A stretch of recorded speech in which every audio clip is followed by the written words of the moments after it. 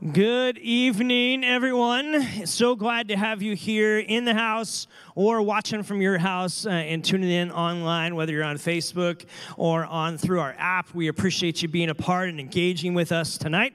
So welcome to Element City Church. I know there's a couple people that are kind of brand new, so I know it takes courage coming to a new place, and we are honored and grateful to have you here with us. As some folks are checking kids in and still making their way in, we are glad to have you here. We want to invite you, if you are new and you don't have our app, is you can download our app from your app store. If you just look up Element City Church, it's free. We travel with you. You can get everything from playlists to, that's where you can find out things that are coming on in the calendar. You can go back to sermons and watch things over the last 5 years if you wanted to. But you can find out different things and stay connected with us in that way. And if you are new, we'd love to invite you to our 10-minute party, which is in that back corner right after service. If you're here in the house, I'd love to meet you.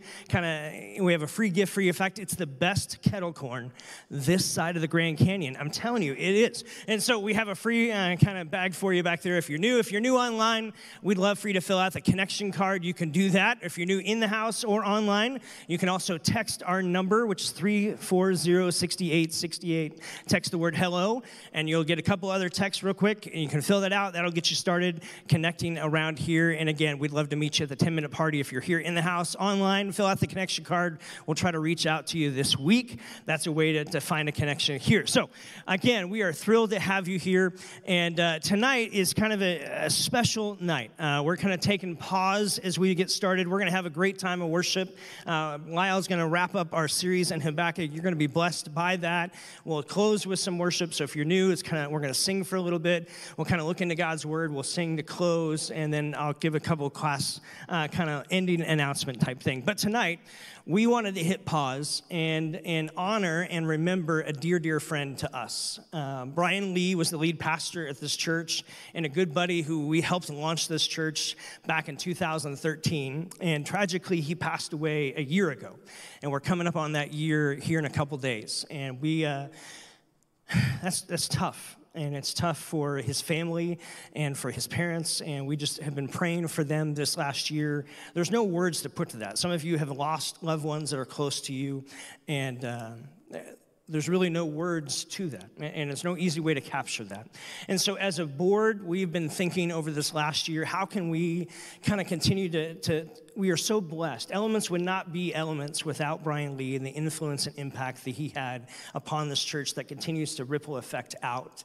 And we wanted to honor him. And so what we've done, and I thank our board for kind of leading through this and helping us decide that we're creating kind of this Brian Lee Memorial blessing that we want to do annually to bless either some new church startups, some church plants, some smaller churches around town. One of the things that Brian loved to do and did often on the side that you probably never even knew is that he and his dad sometimes would help and others would help, would go around to some churches and they would put in audio and video and tech equipment into those churches that would be a blessing to them. And so the last couple months, we've kind of had someone on our mind. And Rob Davis is a good friend. I've known him for a long time, and he was part of Christ Community Church. They ended up launching a new church called Living Branch last year. As COVID started, it was kind of a crazy time to launch a new church. But they have launched down in kind of the Vale area. They actually just started meeting 8 weeks ago at Cienega High School. And so they're meeting there. And so this last Wednesday, I called up Rob, and I said, Rob, hey, we want to do this Brian Lee Memorial Blessing Fund, and where we want to give $2,500 every year to bless some church startups and some nonprofits and other churches, just as a way to honor Brian's memory, as a way for us as a church to give back. We talked often and have talked often around here of we're blessed to be a blessing. And we want to help bless others. And so when I called Rob and said, hey, we'd like for you to be the first recipients at Living Branch Church. We want to kind of just bless your church and help. And he said, you're not going to believe the conversation I had this last weekend, so last Sunday, with this audio video team. And they said, hey, Rob, we really have got to update some of our equipment. And Rob said, as a lead pastor to lead pastor, you're always watching the bottom line. You're trying to figure out how do you do things. And they said it was going to be $1,500 or so. And I just bit the bullet and said, yes, we have to do it. And so we're going to do it. And you're calling me the day after we made that decision. And God's in this, and it's a cool God story just to know. And so we're going to write a check to Living Branch Church on behalf of kind of this Brian Lee Memorial blessing, and we want to do that annually every year and kind of bless some other church startups and other churches around the city. And we think God's going to do that to be an honor, not just to his memory and to a part of the partnership here at Element City Church, but a blessing to the church around our city. And so could we just say thanks to God for that?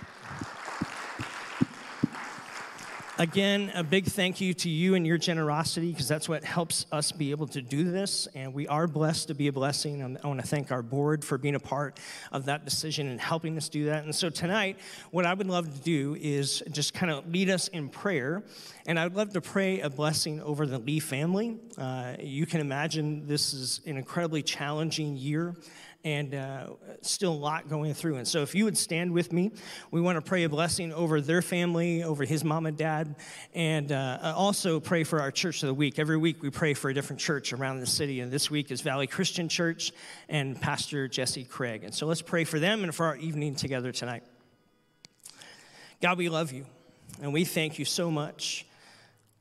We thank you so much for our friend and the blessing of being able to live life alongside Brian Lee and Kimberly and Lakin and Lawson and Landon.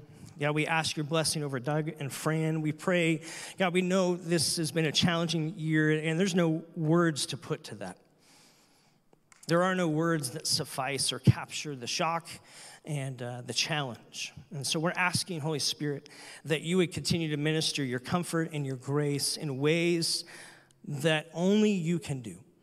And would you minister healing and hope and help into their lives, we pray, especially this week as we remember. We thank you for Brian. We thank you for the ripple effect and the impact that he has upon this church and that will continue to be. We thank you for the opportunity to express generosity on behalf and in partnership with his memory and partnership as a church to bless Living Branch. And so we pray your blessing over them. We thank you that this is something that meets them in a specific need at a specific moment. How cool is that you would work that out?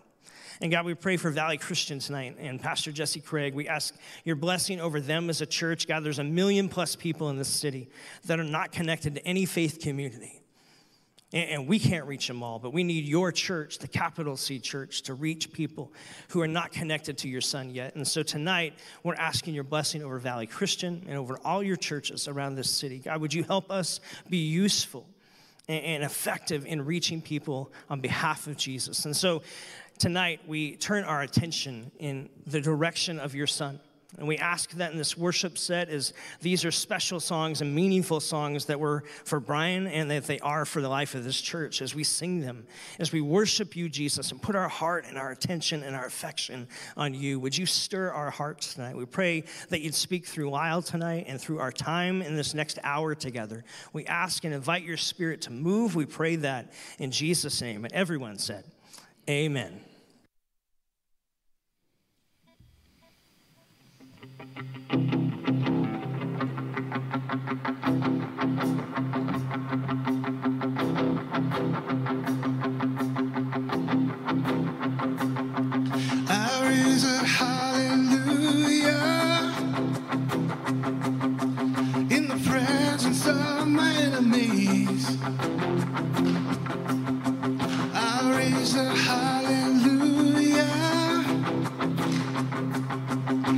Louder than life.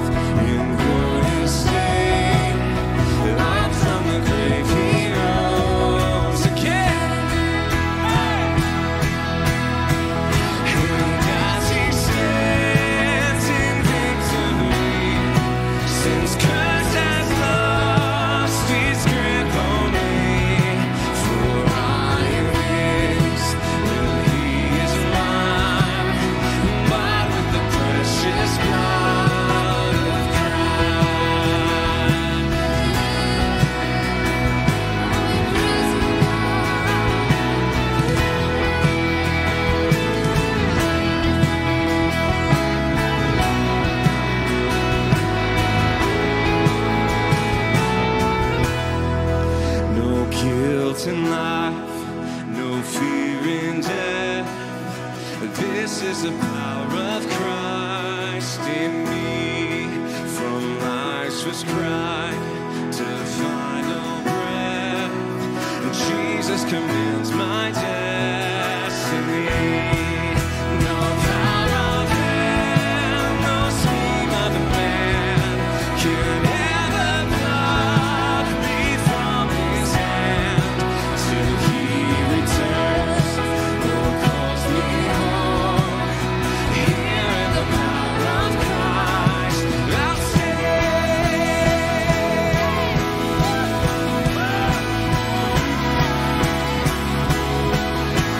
All right. It's time to blow the roof off this place because these words are true. We believe them from the bottom of our hearts. So with one voice, with one heart, we say, come on. And I'll find my strength. I'll find my hope. I'll find my help in Christ alone.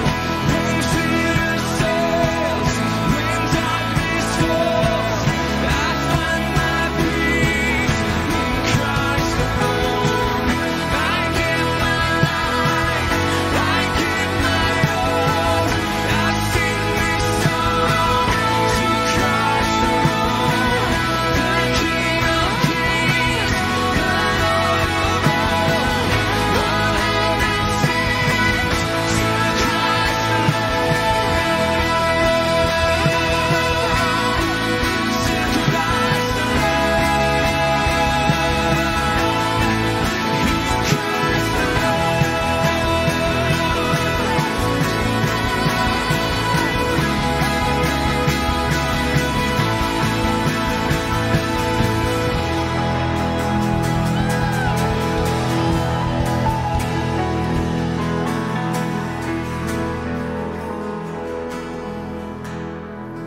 till he returns or calls me home. Here in the power of Christ, I'll stand.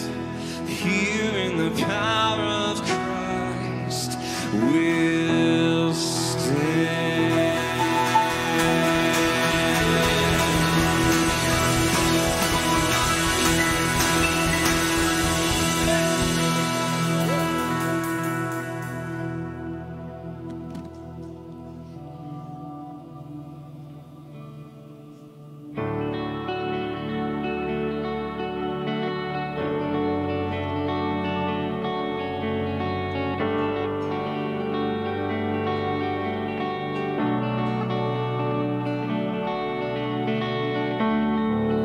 Whether now or then, death is not my end.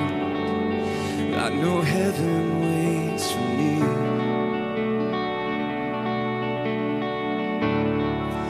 Though the road seems long, I never walk alone, and I've got all I need to say.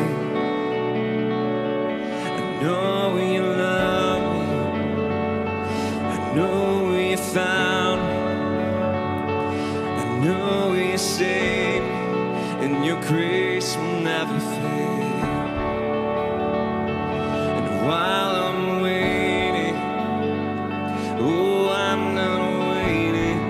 I know heaven lives in me.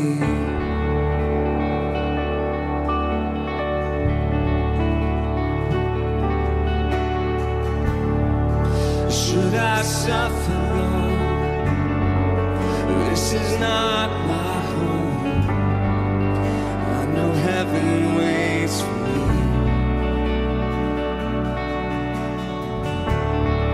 And though the night is dark, well, heaven knows my heart, and I've got all I need to see. I know you love me. I know you found me. I know you saved me, and your grace will never fail. And while I'm waiting, oh, I'm not waiting. I know heaven lives in me.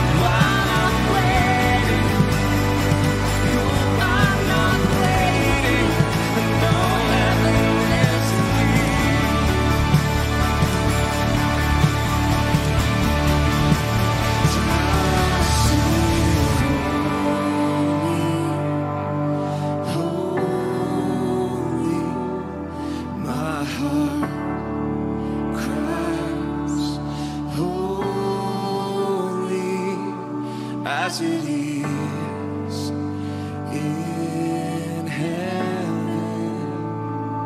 It is to me. Let's raise that up, come on. I'll sing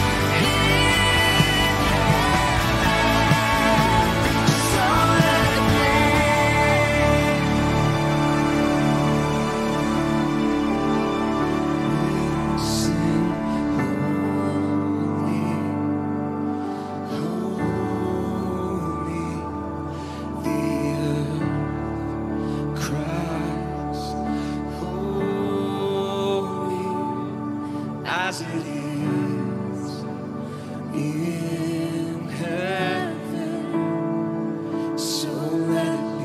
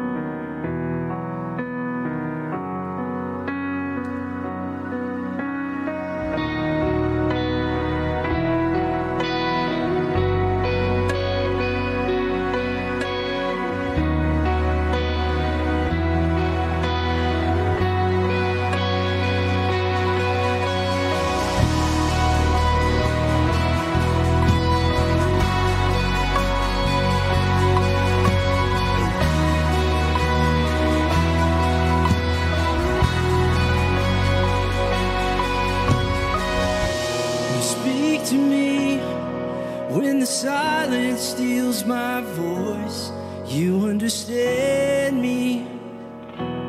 You understand me. Come to me in the valley of unknowns. You understand me. You understand me. You understand me, God. You understand me. So I throw all my cares before you. My doubts and fears don't scare you. You're bigger than I thought you were. You're bigger than I thought. So I stop all negotiations with the God of all creation. You're bigger than I thought you were. You're bigger than I thought you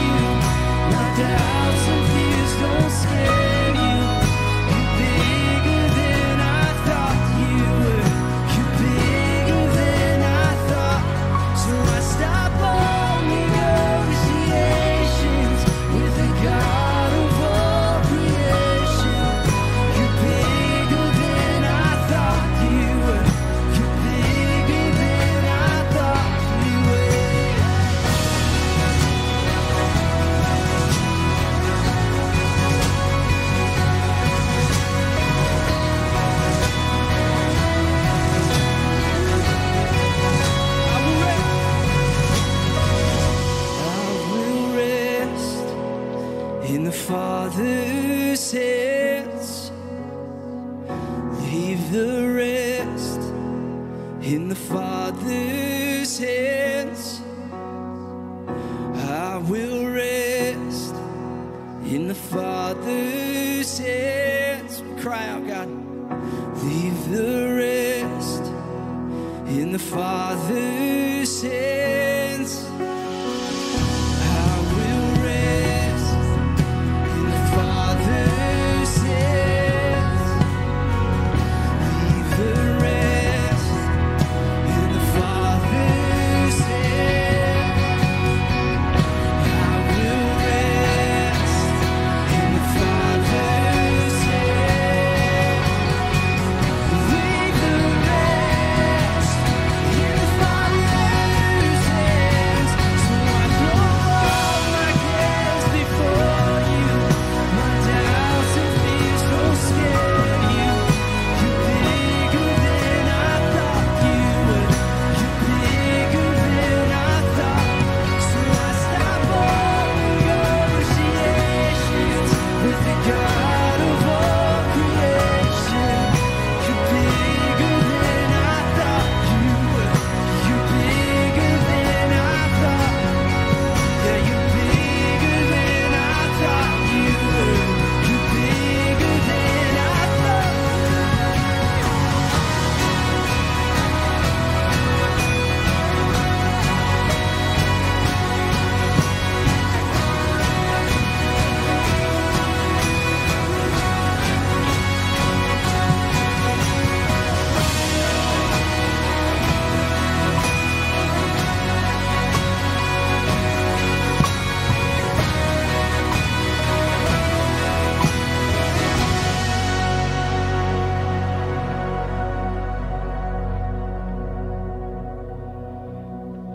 I will rest in the Father's hands. Leave the rest in the Father's hands. I will rest in the Father's hands. Leave the rest in the Father's hands. So I throw all my cares before you. My doubts and fears don't scare you. You're bigger than I thought you were. You're bigger than I thought. So I stop all negotiations with the God of all creation. You're bigger than I thought you were. You're bigger than I thought you were.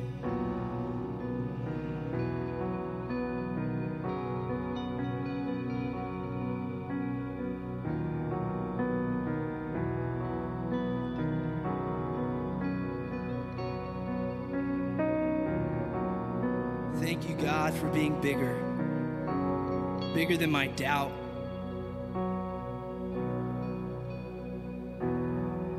God, I pray we would lean into you in this moment.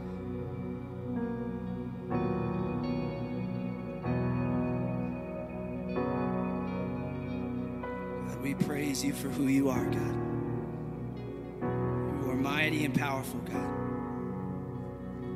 You are sovereign over it all. We can trust in you.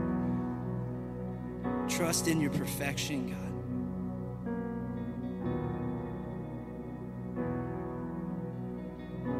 Yes, God. God, as we prepare to hear this message, I just pray that our hearts would be ready to receive your word. I pray that those words would wash over us, God. Would you speak clearly through this time? Lord, we ask that you move in a new way tonight. Reveal something in our hearts, God.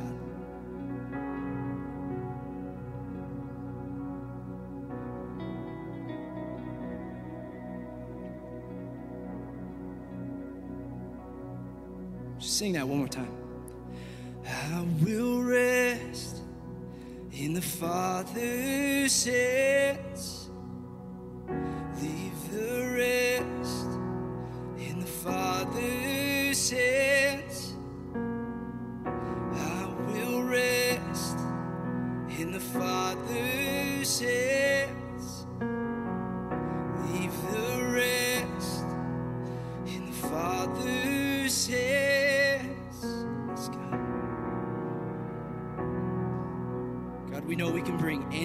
before you. Would we live in that confidence that you are always there with us, God? Through trials and uncertainty, through the joy, God, you are always there. So we thank you. We thank you for being good. You are great, God. God, we love you, and we're excited for what you have in store for us tonight. We pray these things in Jesus' name. Amen. You guys can take a seat.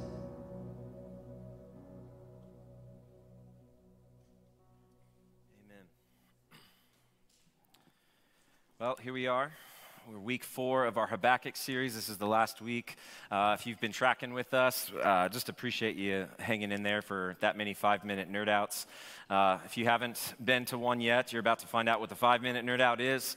But man, it's been a blessing for me just to study this book and to be bringing just the things that God's teaching me, really, the insights that he's been showing me and just sharing them with people. And I've gotten a lot of feedback from people at Emmanuel and at Elements just on how that's been impacting them. And it's not lost on me. It's beautiful that the Holy Spirit works so powerfully when we dive into his word. We believe that. So tonight's message is called Trusting God's Sovereignty in Uncertainty. And that's true. The sermon series is titled Sovereignty and Uncertainty. It's kind of like in a movie, right? Like if they have the movie and they say the title of the movie at some point in the dialogue, and you're like, that's cheesy, come on. I totally did that. I'll own it. It's cheesy. That's what we're calling this last one. We're trusting God's sovereignty in uncertainty. And we're going to see what that means tonight and unpack that. So we're just going to dive right into our 5-minute nerd out. We've got our little clip. It's ready to go. I'm sure. Yep. There it is. Didn't Micah get those bends so nicely on the guitar? Let's give it up for Micah, by the way. He does a great job. So for those of you who are new, our 5-minute nerd out, this is just our chance to get context. Really, that's what it's about. Because I believe that if we understand the context of Scripture that we're going to be studying, we're going to draw better application from it. So we're going to start it tonight. This first week, what do? We talked about the line of kings in Israel, that after King David and King Solomon died, we talked about the fact that the northern tribes, they had no good kings. The southern tribes had 6 good kings. And then we talked a little bit about the Babylonians. Who were they? Why were they someone to be feared? The fact that Habakkuk's talking about these people and trembling and worried about them. What's the big deal with the Babylonians? And so we kind of saw that they're brutal people. They're not very kind. They were actually just savages. And so last week we looked at the idea of God's justice. We got to see how God took them down and how the fall of the Babylonian Empire happened just 73 short years after they kind of took over as being the big power. But tonight we want to look at the fall of Jerusalem, because that's what completes the context of this book. We've kind of been piecing it all together thus far, and so we're going to look at the fall of Jerusalem through the eyes of Jeremiah the prophet. So our 5-minute nerd out starts right about now. Let's see if I can do it. So Jeremiah's prophetic career, it spanned the reign of 5 of those kings.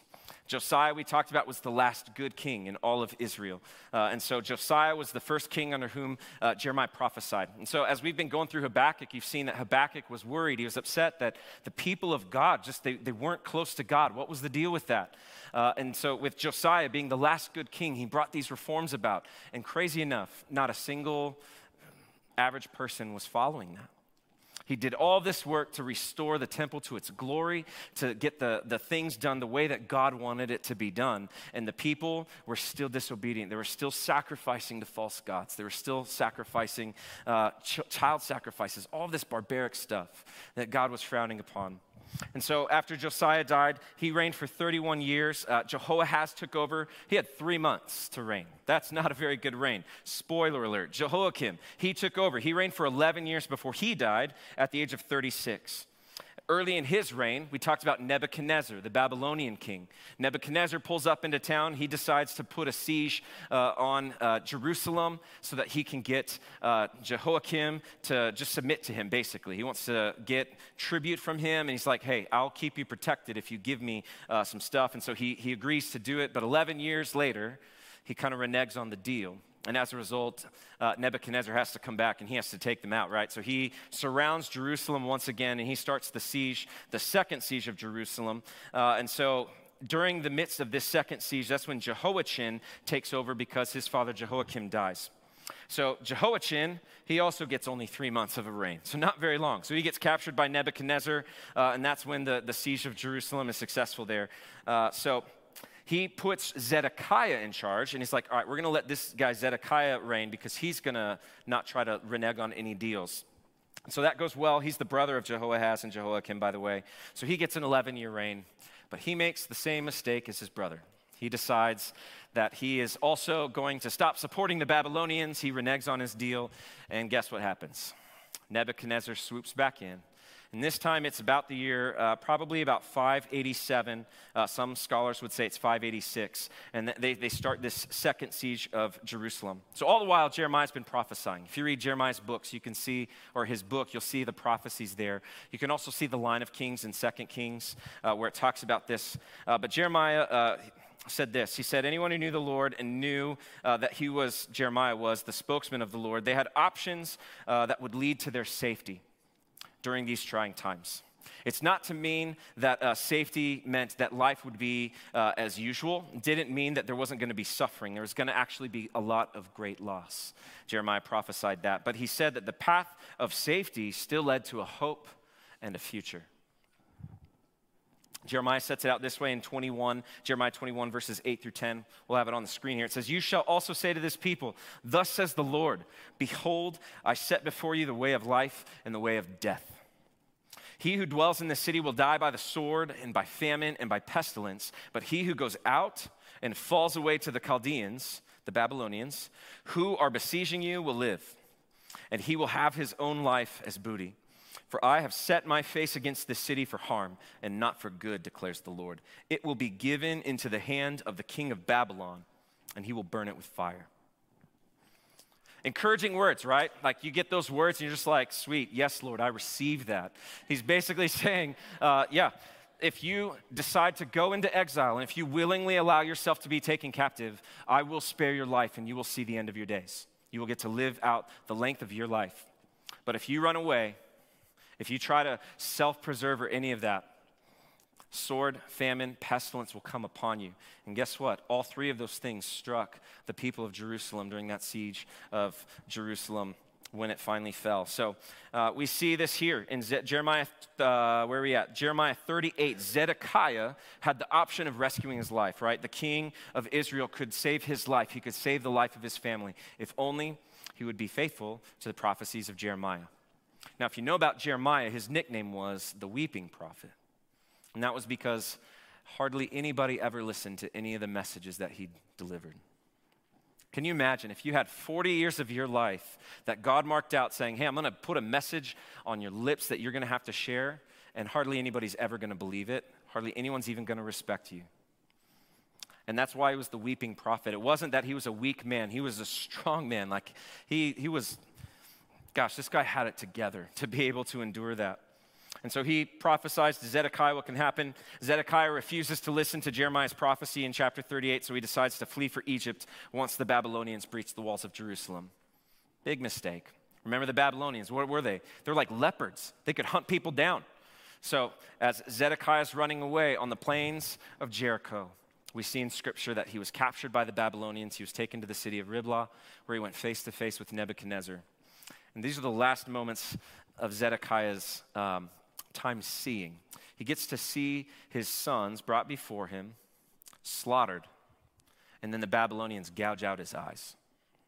So that's the last thing that he would ever see. They fish hooked him, like we talked about. They strung him up on the rope, and he, along with 10,000 other captives, were brought into exile into Babylon. And thus Jerusalem fell. If you want to know more about that, Jeremiah chapter 39, verses 1 through 7 tells the story. So does 2 Kings 25. It's not encouraging reading, folks. It's not, is it? And yet this is the context of the book of Habakkuk. This is the background of this prophet's book, where he starts out questioning, God, why do you allow your people to just defame your name? I don't get it. And God responds. And he doesn't really like that answer. He's perplexed by that answer. So God, why would you bring the Babylonians to bring this judgment upon us? How could you use an instrument more evil than your own people to bring judgment on them? And God says, don't worry about justice. I'll take care of that. I've got it for you. And so we get to see this response from Habakkuk that despite all the suffering that's on its way, we see a response of faith. We see a response of worship. And so I want to ask you tonight, as circumstances start to change for the worse in your life, could you say that you're a person that responds to those crises with faith and with worship? And that's the challenge that Habakkuk gives us. That's the context for tonight. So we're going to actually be in Habakkuk chapter 3 tonight. It's the last chapter of the book. And we're going to do it a little bit differently. If it works for Christopher Nolan, if it works for Quentin Tarantino, to start from the end and work their way back to the beginning, that's what we're going to do. We're going to Tarantino it. So join me. We're going to start in Habakkuk chapter 3. We're going to be in verses 16 through 19 to start. Again, we've always got the notes available in the Bible app, so you can pop it up there. You can follow along there if you'd like. So Habakkuk chapter 3, 16 through 19 says this. It says, I hear and my body trembles. My lips quiver at the sound. Rottenness enters into my bones. My legs tremble beneath me. Yet I will wait quietly for the day of trouble to come upon people who invade us. Though the fig tree should not blossom, nor fruit be on the vines, the produce of the olive fail and the fields yield no food, the flock be cut off from the fold, and there be no herd in the stalls, yet I will rejoice in the Lord. I will take joy in the God of my salvation. God the Lord is my strength. He makes my feet like the deer's. He makes me tread on my high places. This is a prayer of faith. This is a prayer of worship, a response to say, God, I'm trusting in your sovereignty. These times are scary, these things are crazy, and I don't understand what's about to happen. But what I do understand and what I do know is, God, you've got this. You're in charge. You've made it clear that you've laid out the plan for me, and I can see in the plan the way that you've made all of these things come together. And so we see a response of faith where Habakkuk is able to trust the words of his God.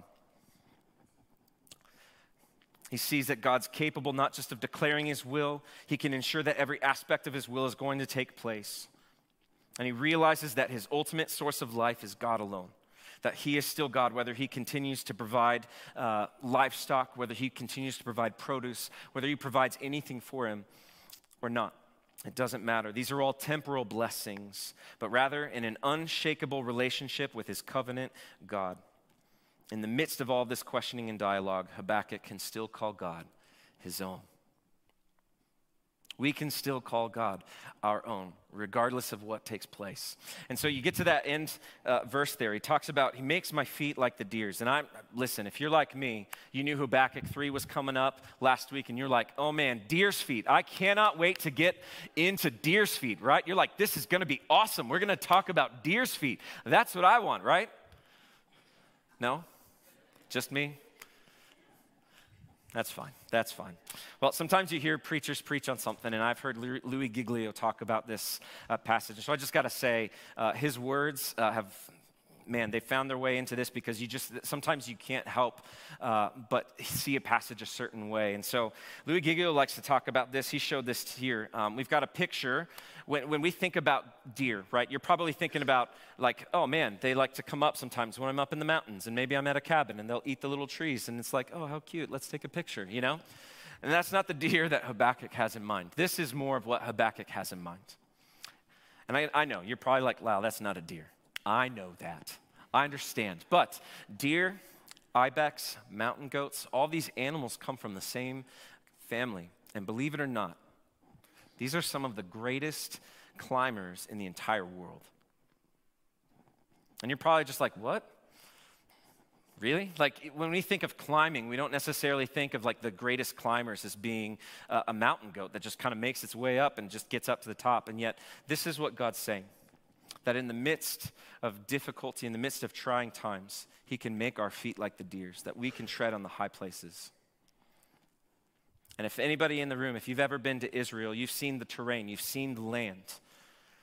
This is what Habakkuk has in mind when he's saying that the Lord will give me the feet of a deer to enable me to tread on the high places. Let's take another look at a picture here. This is Tingino Dam. This is in northern Italy, up by the Alps, kind of by the Swiss border. And that's a pretty big Dam there. It's almost straight up that wall. It's pretty serious. And you might be looking at that and like, well, that's pretty, the Alps. But you kind of see the little black specks that are on the wall of the dam. Let's zoom in real quick and let's see what that is. Look at that. I want you to meet the Alpine ibex. That's the Alpine ibex. And what they found was that because of the dam and all the minerals that are in the water, that it makes its way through the rocks. And so these animals, they get a lot of vegetation. They get to eat plants and whatnot, but they need salt for their diet. And what they learned is if they lick the rocks, they're able to get the salt content that they want, that they need.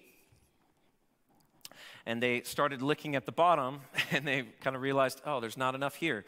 And these things are able to climb their way up to the top. There's another picture here just to kind of give you perspective. This is no joke.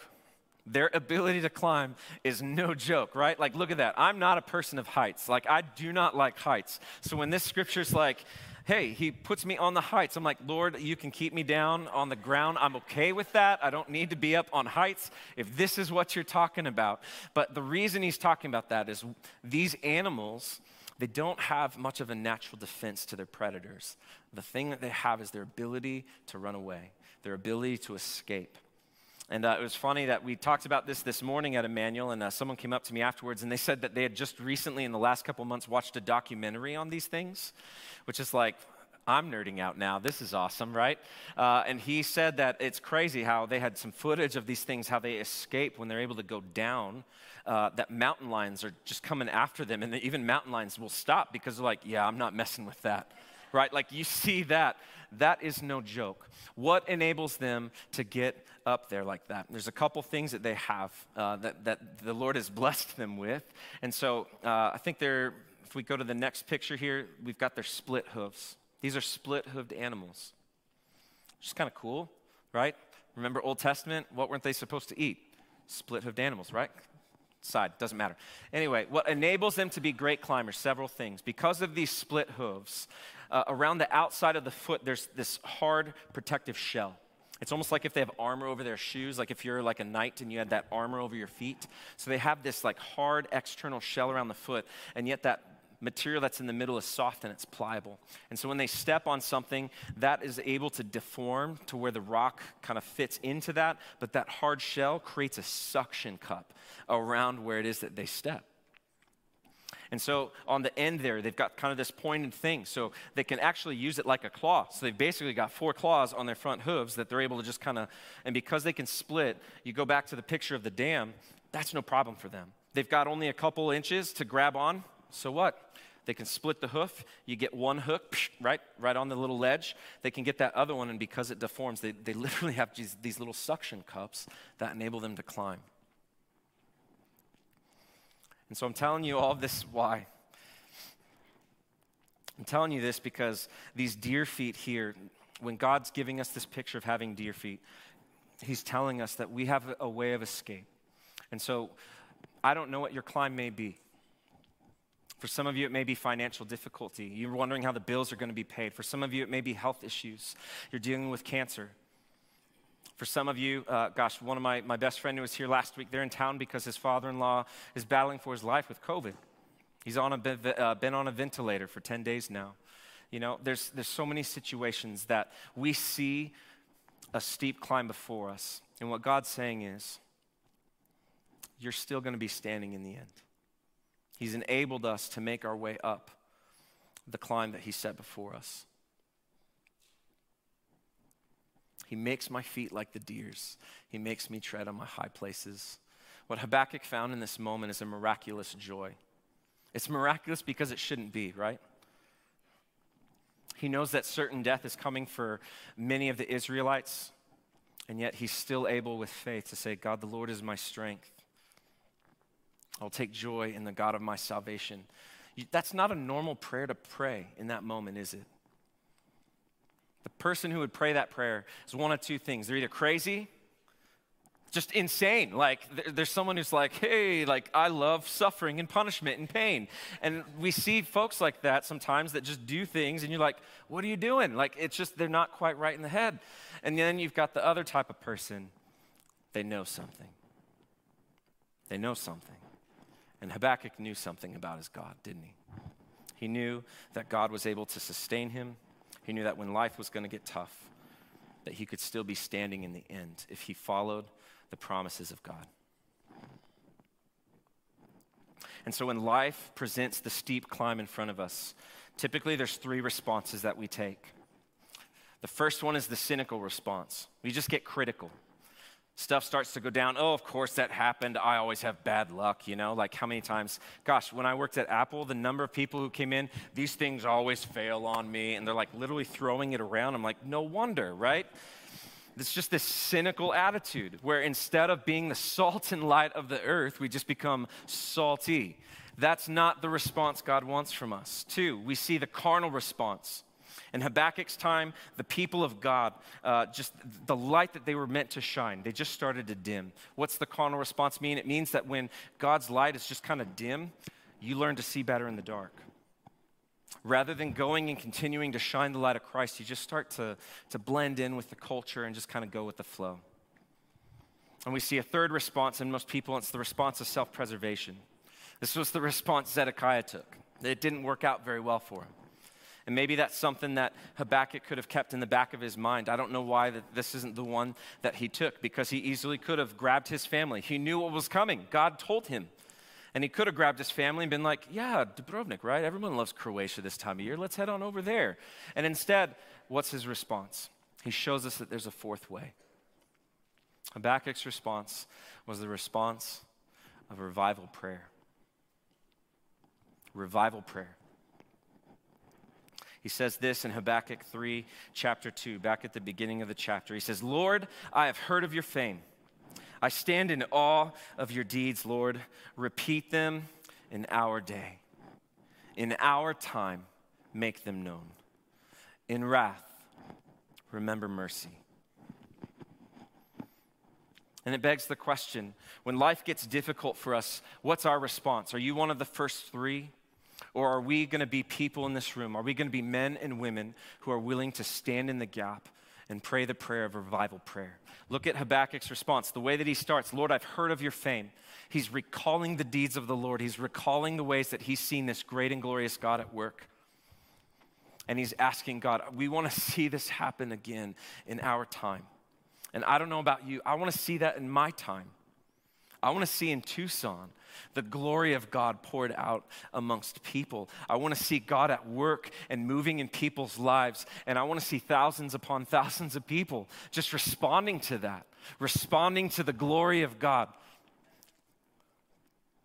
And if it's going to happen, it's got to happen the way that Habakkuk approached it here.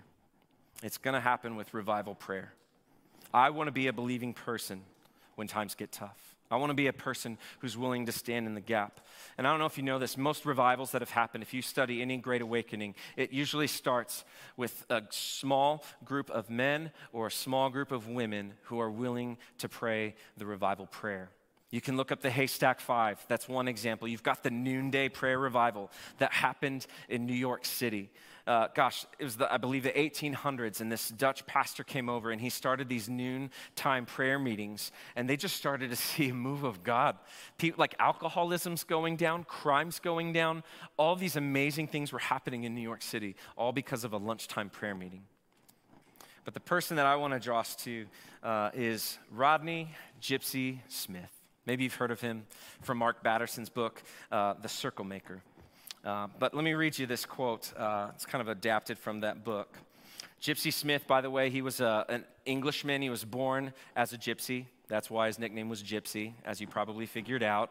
And he had this conversion to Christ at the age of 16. And another revival preacher kind of came around and was like, this kid's got something.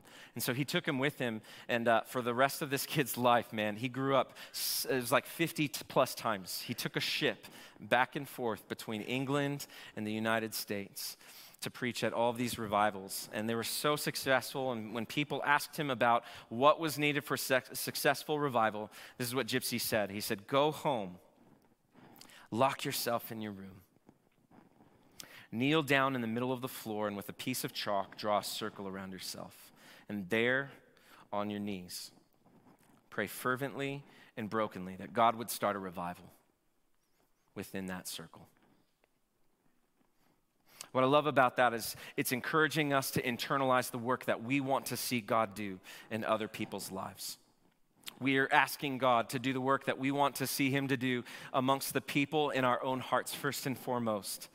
And so are we going to be people who turn to cynicism? Are we going to be people who just become critical when life starts to squeeze us? Are we going to blend into the carnal culture around us? Are we going to pursue meism? Or are we going to be people who are willing to get into the room and to draw the circle around us and just say, God, I remember the work that you've done before. I've seen your works on display. Do them again in our time. Will you begin that revival work inside this circle? And if you don't have a piece of chalk, you're missing the point, right? What's important about this is the posture.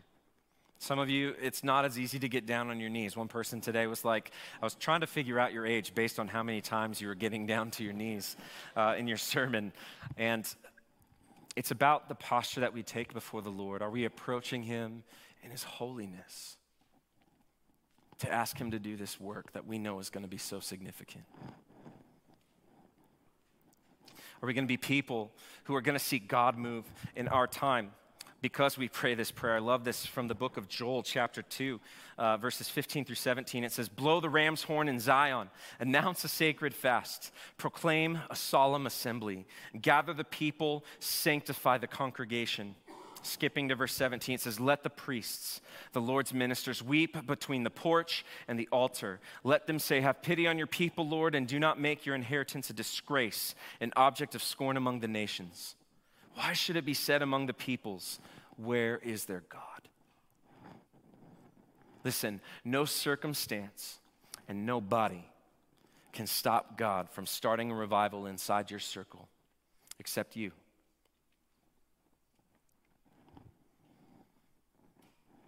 And if we were to see that move of God happen, if we were to see God do that work inside that circle, inside the sphere of influence in our lives, I think we would see four things, and we'll do these real quickly. One, we would see an awareness of a great and a glorious God. If you start praying the prayer for revival and asking God to move, he wants to answer that prayer. Trust me. And if you start to open your eyes to the ways that God is at work around you, you're going to see that he is all over the place. And you're going to see that this isn't just buddy Jesus that's like, hey, let's just get a Snuggie and let's watch Netflix together. Jesus, right? Like we think we have buddy Jesus to navigate life. No, this is the God of the universe, and there's thunder and there's lightning around his throne.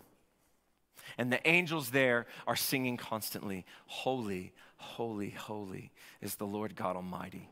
This is the God that we get to worship. This is the God that we're asking to move.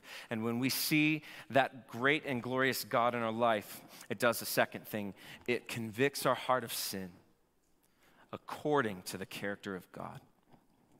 I love that phrase at the end. It's easy to talk about conviction, right? We can walk out of here tonight and be like, man, that sermon was convicting. I felt convicted. Right, I don't pray the prayer of revival prayer. What happens if you go and do nothing with it? What happens with that conviction? What was the point of it? But when conviction happens because we have an awareness of the character of God and we see his holiness, that conviction burns within us. And it means that we have to respond. We can't just be convicted. We have to be changed. If we pray that prayer, if you're willing to pray that prayer, and you start to see a great and glorious God at work around you, I promise you, he's going to start to burn away the sin that was in your life. And listen, I think God was probably sorry that he had to bring the Babylonians to punish the Israelites, and yet God knew that that was the only way he was going to rip that part of their character out of them. You may be facing a difficult climb. Maybe the financial issues for you, the strain is rough. I can't promise that God is going to deliver you from those financial issues. You're going to be standing in the end, but you may have to declare bankruptcy because God may have had to get you to that point to see that you don't need things anymore to be happy. You need him, and you need to rely on him. The stuff is just extraneous. For our health issues, right? man, are we relying on God, or are we taking our health and we're just so banking on who we are and my ability to do what I do, and I'm so great that I never even have to rely on God?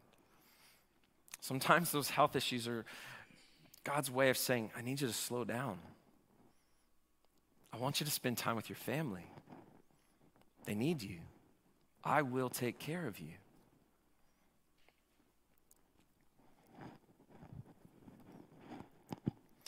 We start to see, once we understand the way that God moves in this, that sometimes these tragedies are God's way of shaping our character and creating within us the heart that he knows that we need to have if we're going to accomplish his will. And so the third thing that I think that we'll see here, if we get in that circle and if we start to see God answering that prayer, we're going to see an awareness and a desire to see all people come to know Jesus. This desire that all people would come to a life in Christ. Why is that? Because if you see the great and glorious God at work, it's going to convict you of your sin. And as that sin is burned from your life, and as God changes your life, there's going to be a joy that will start to overflow from you. And there's going to be a love that starts to develop within you. And that love, you're going to start to see people for who they really are. You're going to see them as broken people who also need a Savior. And so instead of getting wrapped up in the fact, well, they just did this and I'm bitter once again, no, we see that the reason that people are acting this way is because they just need Jesus too. And you remember that you were once that broken person, that lost person, that Jesus came and did a work in and changed your life. And you want that for others. For a handful of people in this room, I know your story over the last year and a half or so. There's multiple people here that as they've said yes to the call to follow Jesus, as they've submitted themselves to discipleship and to discipling others and to being mentored, all of that, God has done a transformational work in your life. Amen? And I want to give words to what God has been doing in you. He's taken what was dead in your life and he brought you to life. He gave you new life. That is the beginnings of revival. And I've seen that in action here in our church. I've seen that in people's lives. That's what he does. He takes the dead and he makes it alive again. And when we see that he took my dead life and he raised it back up to give me new life, how can we hold that back from other people? We can't. It's going to burn within us, this desire that all people would know Christ. And finally, the fourth thing that we'll see is this boldness that comes out of that circle to proclaim the story, the grace, the glory, the gospel of Jesus. And because you want others to get what you've got, you can't help but tell them about it. You can't help but look for every opportunity that at every stage, whenever God brings a new blessing in your life, you just have to tell the people around you, can you believe the work that God has done in my life? Can you believe this stuff? Man, God is just, he's astounding, isn't he? Right? Like you can't help but find ways to share with people the things that he's been doing.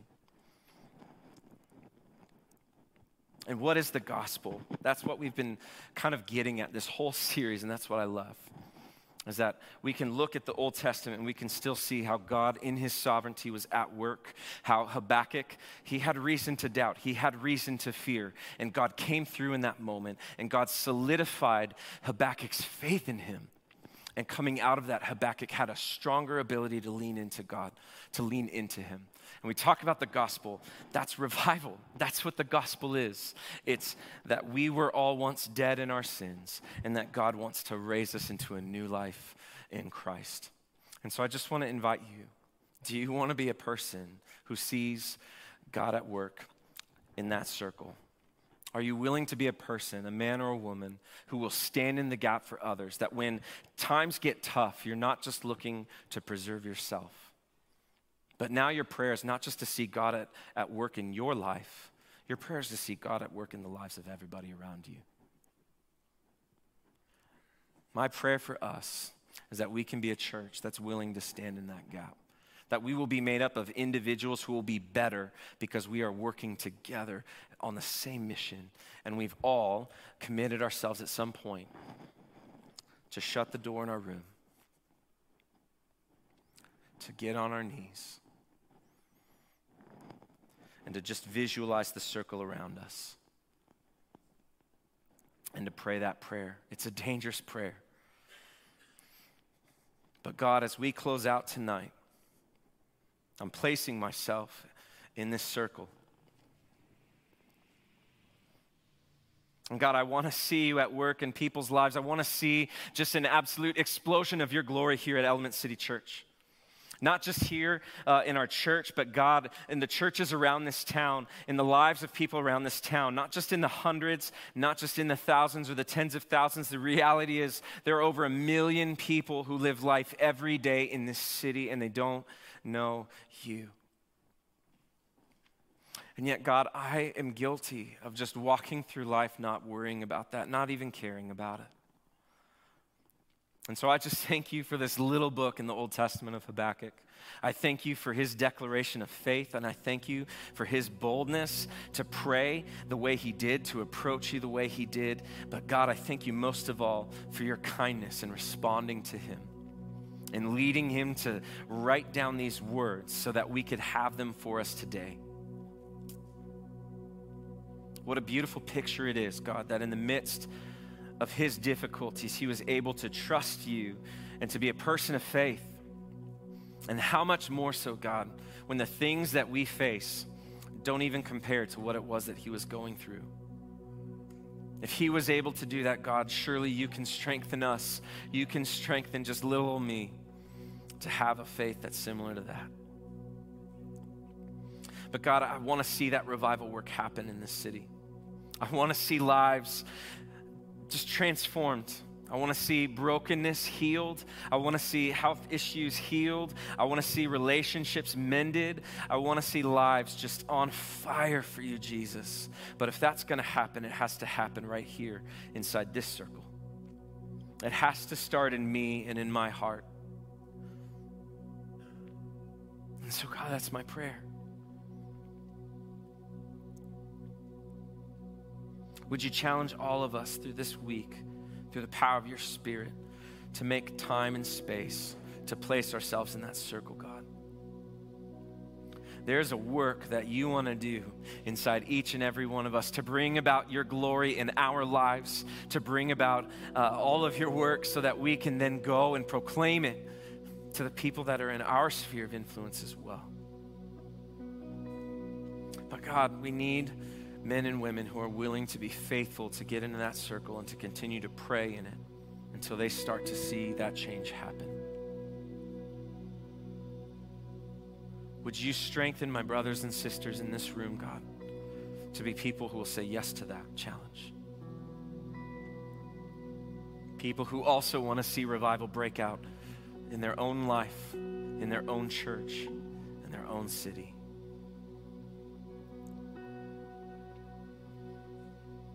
So God, we love you. How could we do anything else after all you've done for us? The ways that you've carried us through so many seasons, and you've enabled us to tread on the high places. And God, the best part of all of that is we never once did that alone. You were always there with us.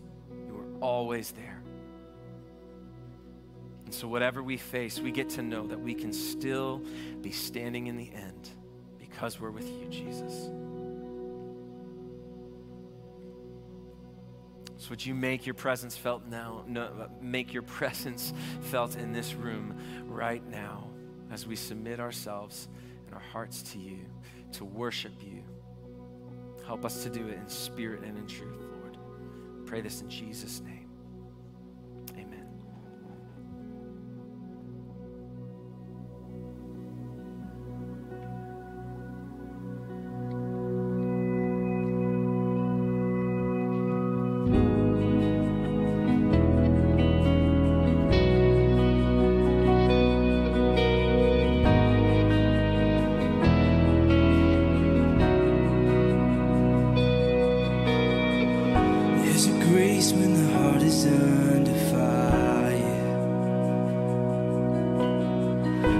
another way when the walls are closing in. And when I look at the space between where I used to be and this reckoning, I know I will never be alone. There was another in the fire, standing next to me. There was another in the waters, holding back the seas. Should I ever need reminding, I've been set free. There is a cross that bears the burden, where another died for me. There is another in the fire.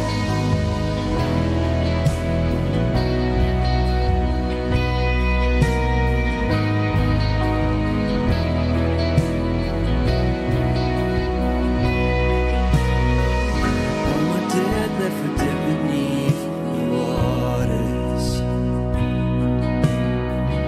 I'm no longer a slave to my sin anymore. Should I fall in the space between what remains of me and this reckoning? Either way, I won't bow to the things of this world. I know I will never be alone. There is another in the fire, standing next to me. There is another in the waters, holding back the seas. Should I ever need reminding, what power set me free? There is a grave that holds nobody. Now that power lives in me. There is another in the fire. Oh, there is another in the fire. Oh, there is another in the fire. Oh, there is another in the fire. Cause I can see the light in the darkness as the darkness starts to end. I can hear the roar in the heavens as the space between wears thin. I can feel the ground shake beneath us as the prison walls cave in. Nothing stands between us. Nothing stands between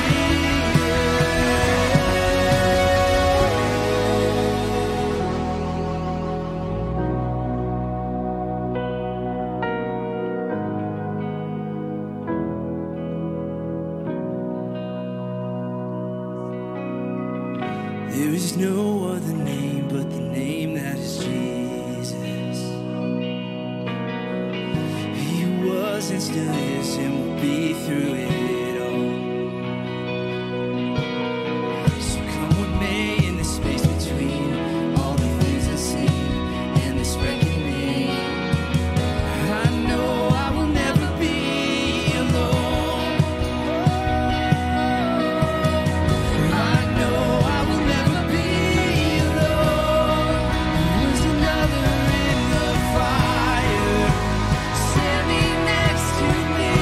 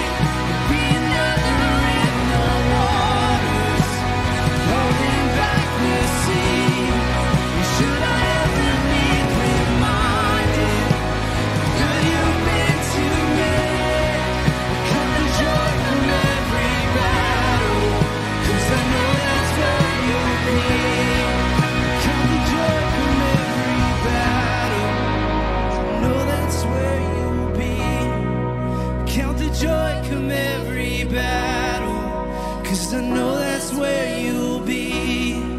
Count the joy come every battle, 'cause I know that's where you'll be. Count the joy come every battle, 'cause I know that's where you'll be.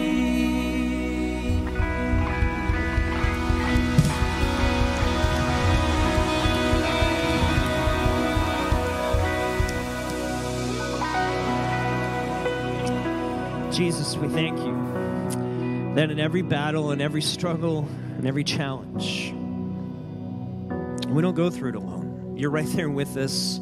We will be standing in the end because we stand with you. Would you continue to move our hearts to kind of own that circle for ourselves?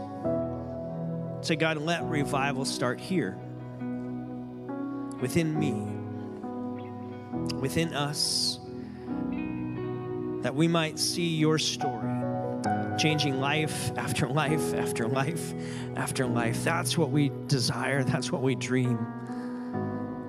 So would you start in me first? Lord, we love you. We thank you for tonight. We thank you for the series. We thank you for the opportunity just to lean into your word, to see you in practical and tangible ways, to call us into our next steps of faith. We pray that we would walk boldly in those this week. In Jesus' name we pray. Amen. Friends, it is a delight to have you here. Real quickly, if you are new, Lyle's going to be at the 10-minute party right there. I told you about the best kettle corn. Okay, so you can go there. We'd love to meet you if you are new. If you're new online, click that connection card. We'll try to connect with you. If you go to the app and scroll down, we're doing t-shirt orders the end of this week. So if you want one, order it on the app, through the app. You could do that, and then we'll get that order in. It'll take a few weeks to get that. But next week, I want to invite you back to our worship night, online or in person. Really would encourage you to be here in person. Worship night next week. It's going to be phenomenal, and I think you will be incredibly blessed. So may God's Spirit go with you. May his smile rest upon you, and may he use you and leverage your life this week to share that blessing with others. God bless you, friends. We'll see you next Sunday.